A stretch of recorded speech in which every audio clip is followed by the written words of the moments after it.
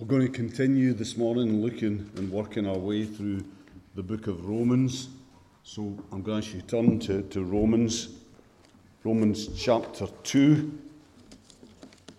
Romans chapter 2, and we'll read from verse 1.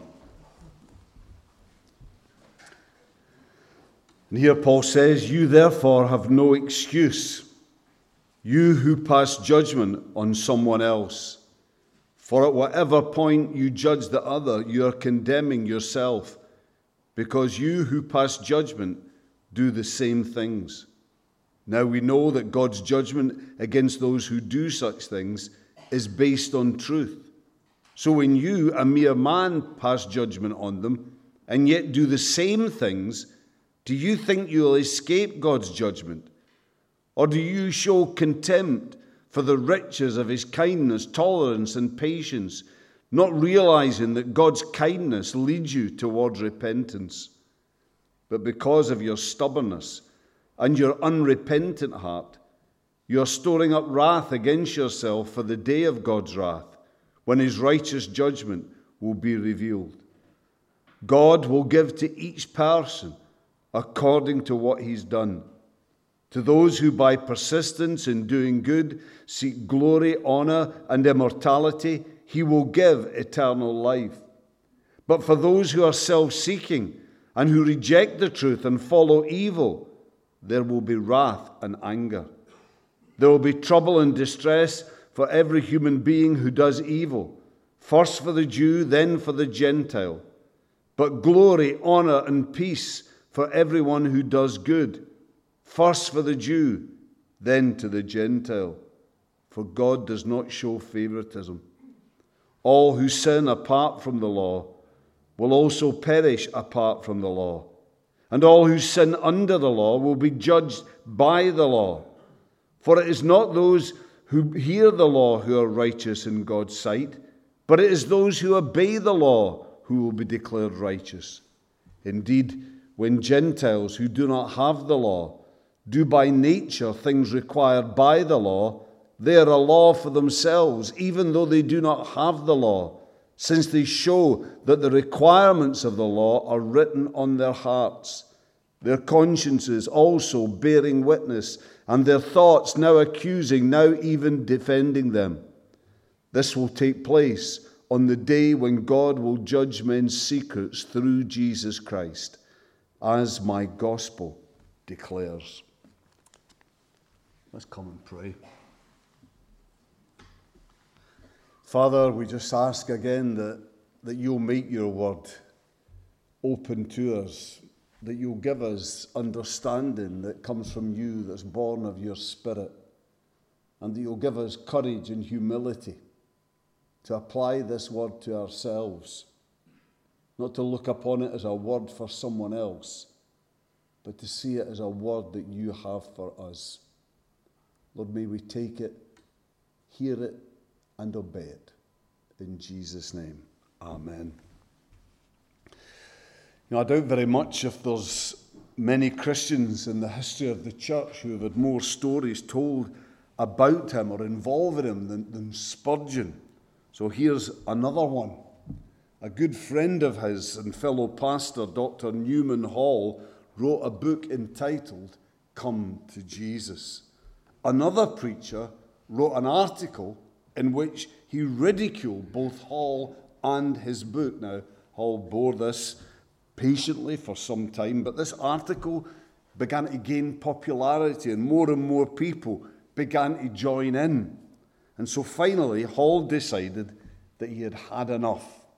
He sat down and he wrote a letter of protest in reply. And being an extremely clever man, he outdid his attacker in mockery, in the clever put-down.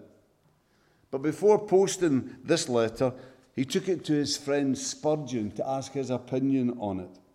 Spurgeon read it carefully and then handed it back, agreeing that it was an excellent letter and that its intended target deserved it all. But he then added, "It just lacks one thing. Underneath your signature, you ought to add the words, author of Come to Jesus. These two godly men looked at each other for just a few moments, then without another word, Hall tore the letter to shreds. That's an illustration that's got a number of different possible applications, but certainly one of them relates to hypocrisy, to the dangers of hypocrisy, to slipping into hypocrisy.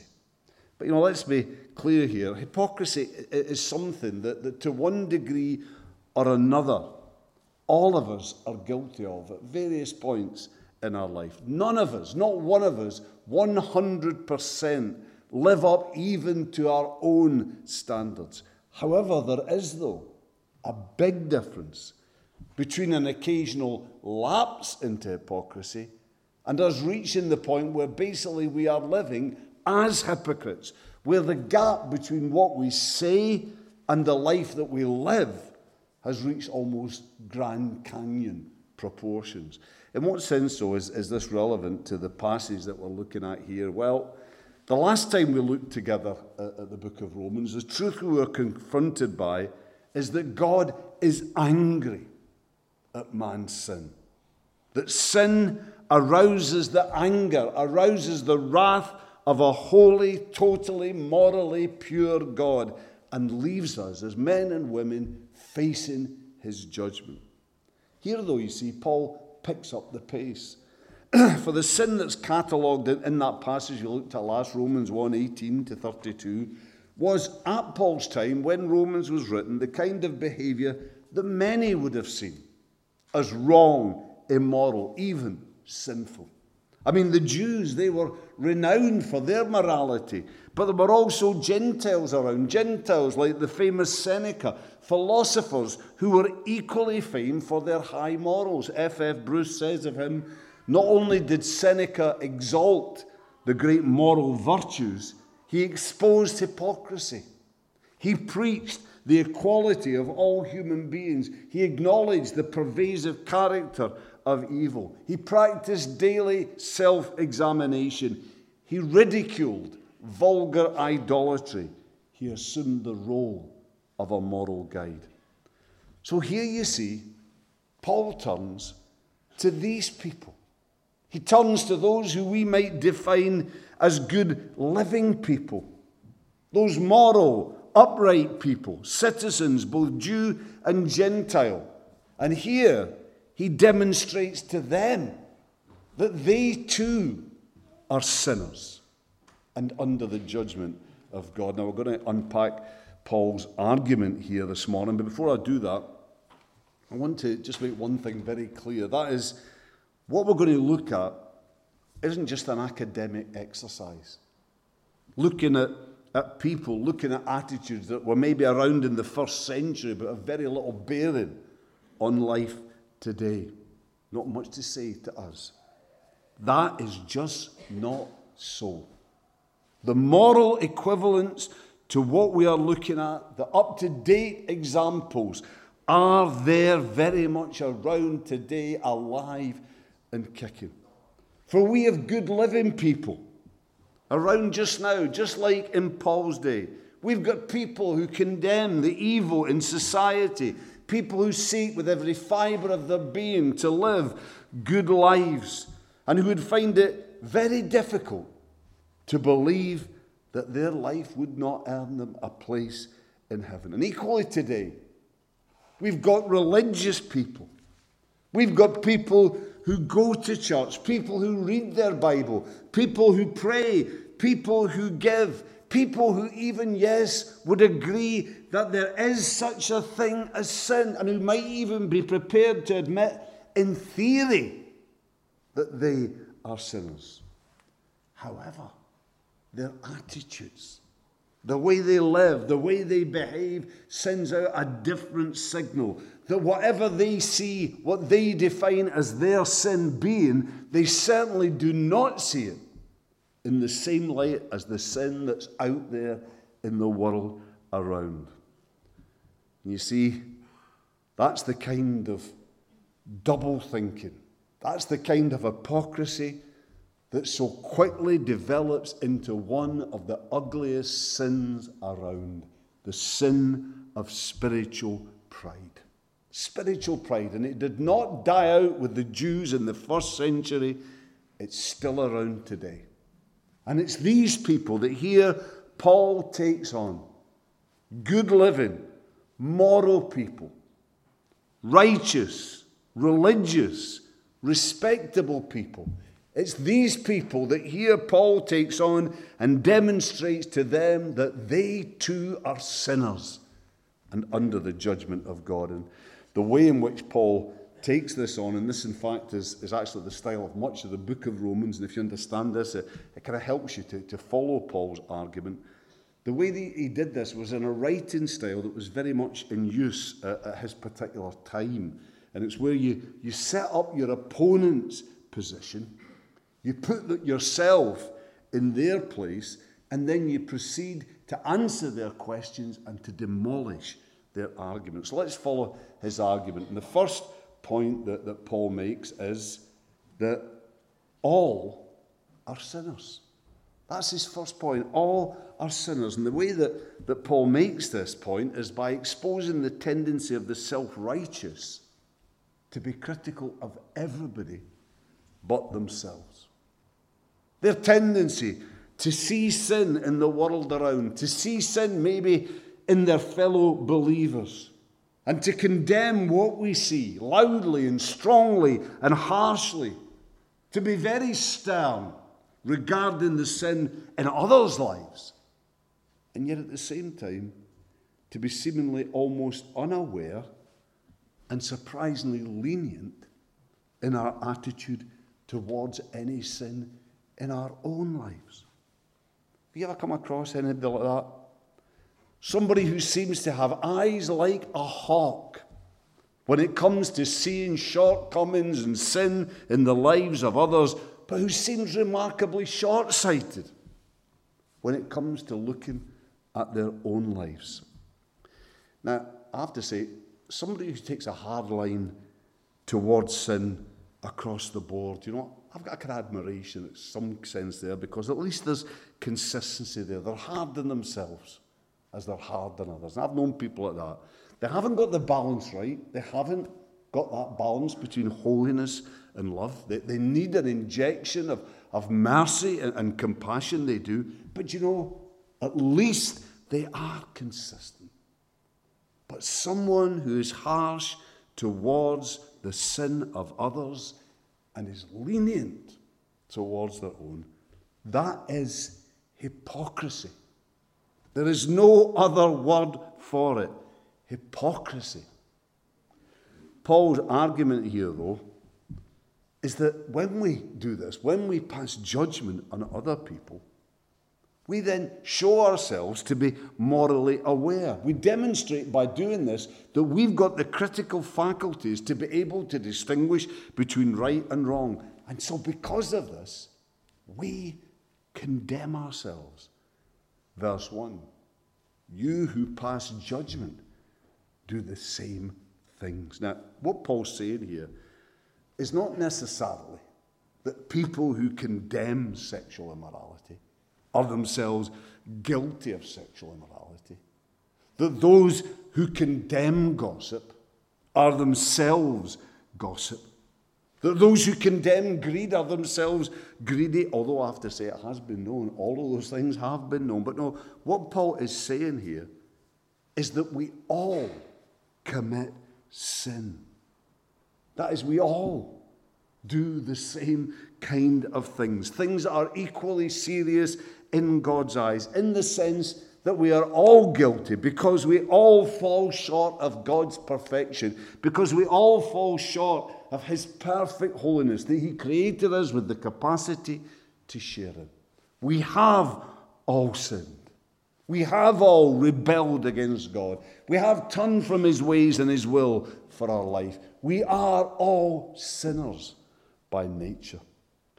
Now, as Paul here argues with the morally self-righteous, those who feel that they are good living and that in itself should be enough for God, and as he argues with the hypocrisy of the religious also, I think it's more than possible that he maybe imagined his old self in the dock.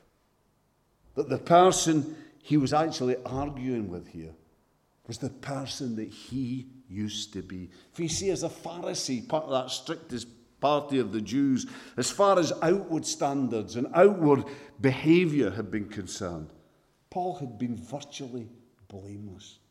He'd been as good living, religious man as any man could possibly be. But then you see, he'd come to Jesus. He'd been brought to his knees before Jesus Christ.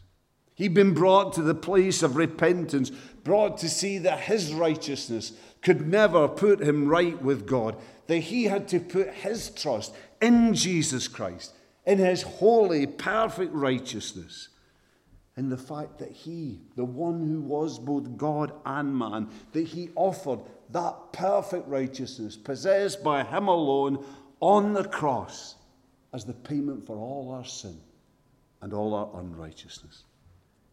You see, Paul did that. That's what happened. God's Holy Spirit came into his life and opened his eyes to see that despite all his good living, despite all his religion, despite all his outward show and all the appearance that he projected, yet still that within, that in his heart, there was pride. There was unforgiveness. There was anger and bitterness. There were all sorts of things in there that he could maybe hide from men, but that he could never hide from the all-seeing eyes of God.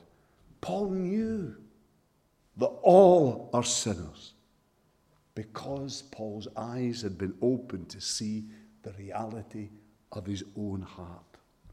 That's the first point then in Paul's argument with the good living, with the moral, with the religious, that all are sinners. The next point in his argument we're going to focus in on is that all face judgment. Now, there are things that are made clear here about this judgment, both in this passage and elsewhere in the Bible. First of all, that the foundation stone in judgment is Jesus Christ. He's the foundation stone. Verse 16, this will take place on the day when God will judge men's secrets through Jesus Christ, as my gospel declares. Jesus Christ is then the executor of judgment.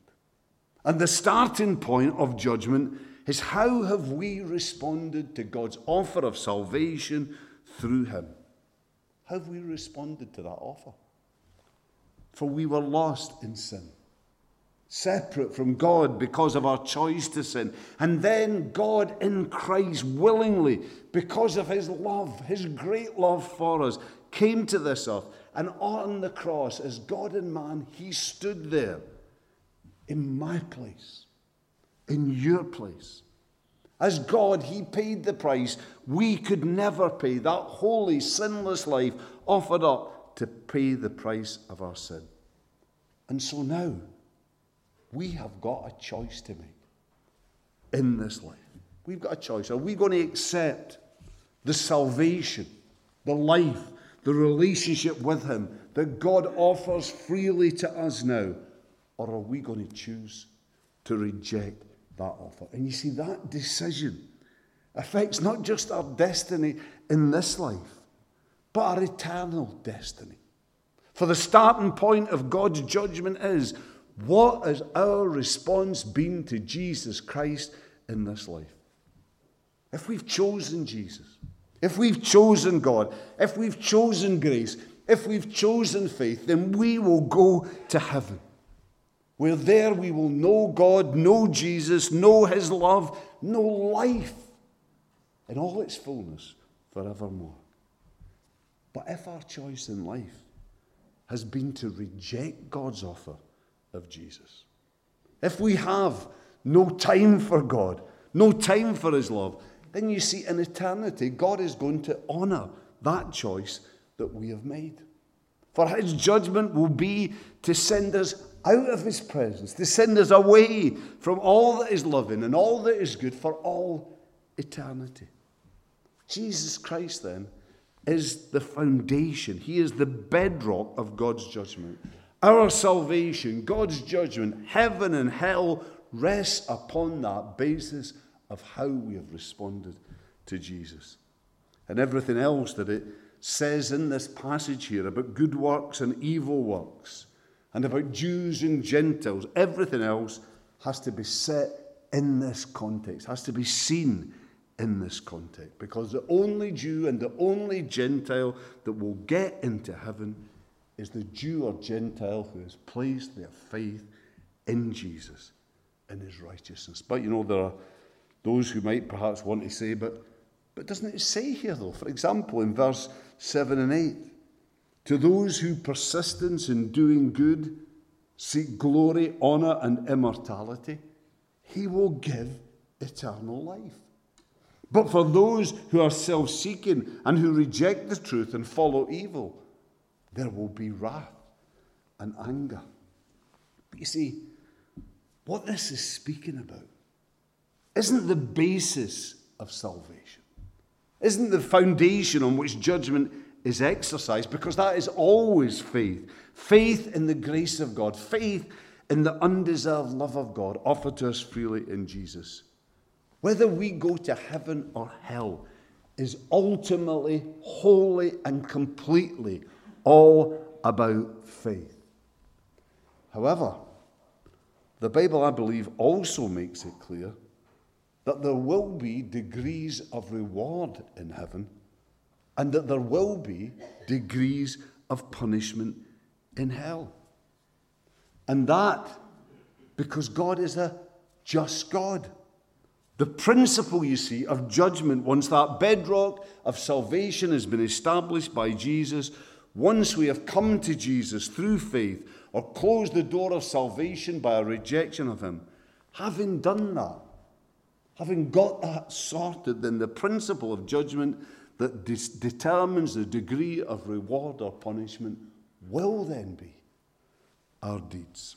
And if some of you want biblical backup for that idea of there being degrees of punishment for a start, then how about Revelation 20, verse 13? Each person was judged according to what he had done. And the words of Jesus in Matthew 11:22 to the cities of Chorazin and Bethsaida, it will be more tolerable for Tyre and Sidon on the day of judgment than for you. Also his words in his parable of the end times in Luke 12:47 and 48. The servant who knows his master's will and does not get ready or does not know or does not do what his master wants will be beaten with many blows. But the servant who does not know and does deserving punishment and does things deserving punishment will be beaten with few blows. So you see, get into brass tacks. Do I believe that Adolf Hitler and the ordinary man or woman who perhaps by human standards has lived a good life, do I believe that they will both receive the same punishment? I have to say, no, I don't. I believe that both, because they've chosen to reject God's offer of grace in Christ, both will go to hell. But that the degree of their punishment will differ. I mean, that's righteousness. That's fairness. That's justice. And that, I believe, is what God is all about. And as for degrees of reward in heaven, well, the Bible teaches that believers will be judged in heaven. It teaches that, but that this will not be a judgment of condemnation. It won't be. Romans 8:1 says there is no condemnation for those who are in Christ Jesus. Rather, this will be a judgment that's concerned with the degrees of reward. Just one or two passages that validate, I believe, what I'm saying here. 2 Corinthians 5, verse 10. We must all appear before the judgment seat of Christ, that each one may receive what is due to him for the deeds done while in the body, whether good or bad. And again, there's the teaching of Jesus in the parables, this time the parable of the minas in Luke 19. For the one who made 10 minas more was told, take charge of 10 cities. The one who made 5 minas was told, take charge of 5 cities. There are 1 or 2 things here, though, that I think we need to make clear about this whole concept of reward. That is, just see verse 17 where it says, to those who by persistence in doing good seek glory, honor, and immortality, he will give eternal life. Now you see, glory is about knowing God. Honor is about doing that which wins God's approval. And immortality is about being with God forevermore. Now, what I believe this tells us is that what is key to any reward is motive. That is, if our motive in the good that we do is God, if our motive is to love him, to live to please him, to honor him, then the good that we do will win us a reward. If, though, our focus, maybe in a subtle and devious way, is on ourselves, if we're maybe thinking about how this will make us look in the eyes of other people, or if we think, God's going to like this and this will be good for me, if this is what is motivating us, then I fear that we're wasting our time. And verse 16 underlines that it's motive that counts, that what really matters, that it's not so much what we do, but what's going in our hearts and our minds as we do it. It underlines it. It says, this will take place on the day when God will judge men's secrets through Jesus Christ, as my gospel declares. And something else we maybe need to make clear about this whole concept, whole idea of reward, which ties in with the importance of motive, is that I believe the reward we'll receive in heaven won't be about status, won't be about power or position. Rather, any reward that we will receive will be in line with the deeds we've done.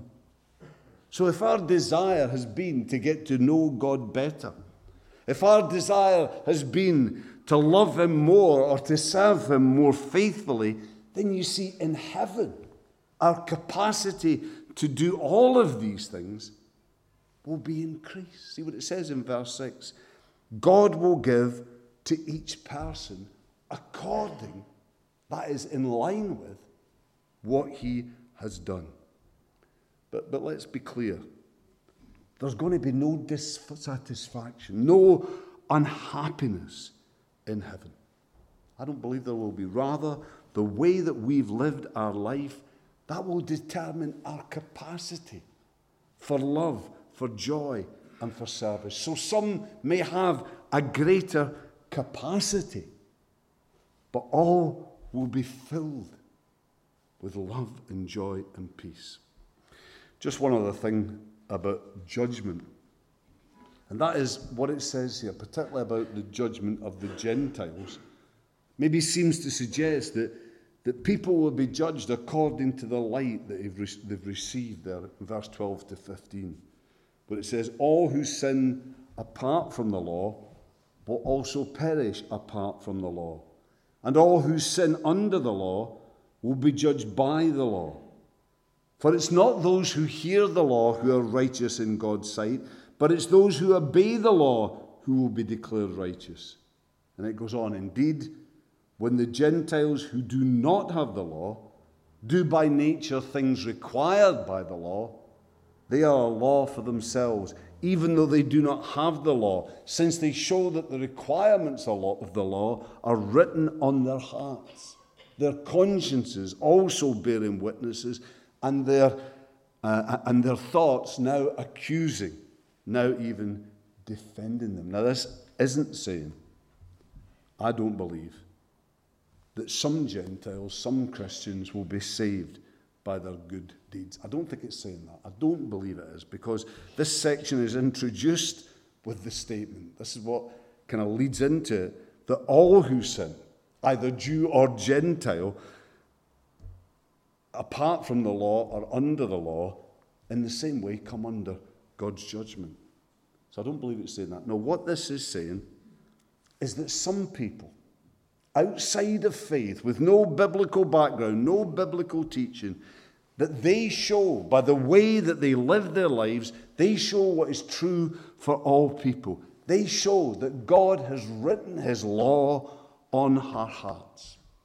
That is, that he has given us a conscience. He's given us an awareness of right and wrong. Now, this is limited and it's defective because of our sin, but it is there. And this means not that we escape judgment, rather it renders us responsible for what we do, because we know when we do wrong, and therefore are accountable to God in his judgment. Those who know the law, those who know the demands of God's holiness, the Jews say they are more accountable, but all are accountable. Which perhaps raises another question, and that is, what about those who have never heard the gospel? What about those who've never had an opportunity to respond to the gospel? Never had that. How will God judge them? Well, my conviction remains that no one will be saved by good deeds. Nobody. No matter how exemplary their lives may be, no matter how outstanding their deeds might be, no matter how great the sacrifices that they might have made, no one will be saved in this way, because all our good deeds, even the finest, are tainted by sin. But Old Testament believing Jews, men like Abraham, Moses, David, etc., they were saved because they believed in Christ without seeing Christ, in the sense that they trusted not in their own righteousness, not in their own goodness to save them, but rather they trusted ultimately in God alone, in his righteousness, his goodness, his mercy. So might there be those who trust in Christ in the sense of putting their trust in the goodness and mercy and grace of God?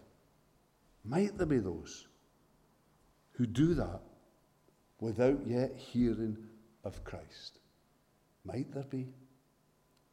I can't say categorically. But what I do know is that it is our responsibility to take the gospel of Christ to them, that they might hear and might respond. So all are sinners. All face judgment. Let me finish briefly with one final point. All can find mercy. All. But it's not the way some try to find mercy. It's not the way Paul outlines here in verse 4. It's not by presuming on the goodness and kindness of God. It's not by saying, oh, well, God is love, so he's bound to forgive me. He's bound to accept everybody. John Stott, he says here, this kind of manipulative theologizing is to show contempt for God, not honor. It is not faith, it is presumption. For God's kindness should lead us toward repentance, verse 4b. That is its goal. It is intended to give us space in which to repent, not to give us an excuse for sinning. You see, God is loving. God is so loving that he sent Jesus. He sent his Son, God in the flesh, to die on the cross for us. And Jesus came willingly. Such is his love, God's love for us. And God is patient. He is. God holds back the day of final judgment, and he does it to give more and more the opportunity to repent. But one day, that day is going to be over. One day, either at our death or at Christ's return, we are going to have to face that judgment day of God. So the question is, how are you going to face God on that day? Trusting in your own righteousness, or trusting in God's gift of righteousness in Jesus? I want to say, Today is the day to get your life right with God. Today is the day to prepare and make sure that you are prepared for judgment. Today is the day, totally and wholly and completely, to put your faith in the grace of God, the undeserved gift of God in Jesus Christ our Lord. Let's come and pray together. Father, we thank you for your word, and we thank you for the greatness of your love. We thank you that your grace is for all, that you want all of us today to face up to our sin, but you want all of us to come to you and experience your grace. It is for all. Lord, may we make it our all in all by our faith this day. In Jesus' name, amen.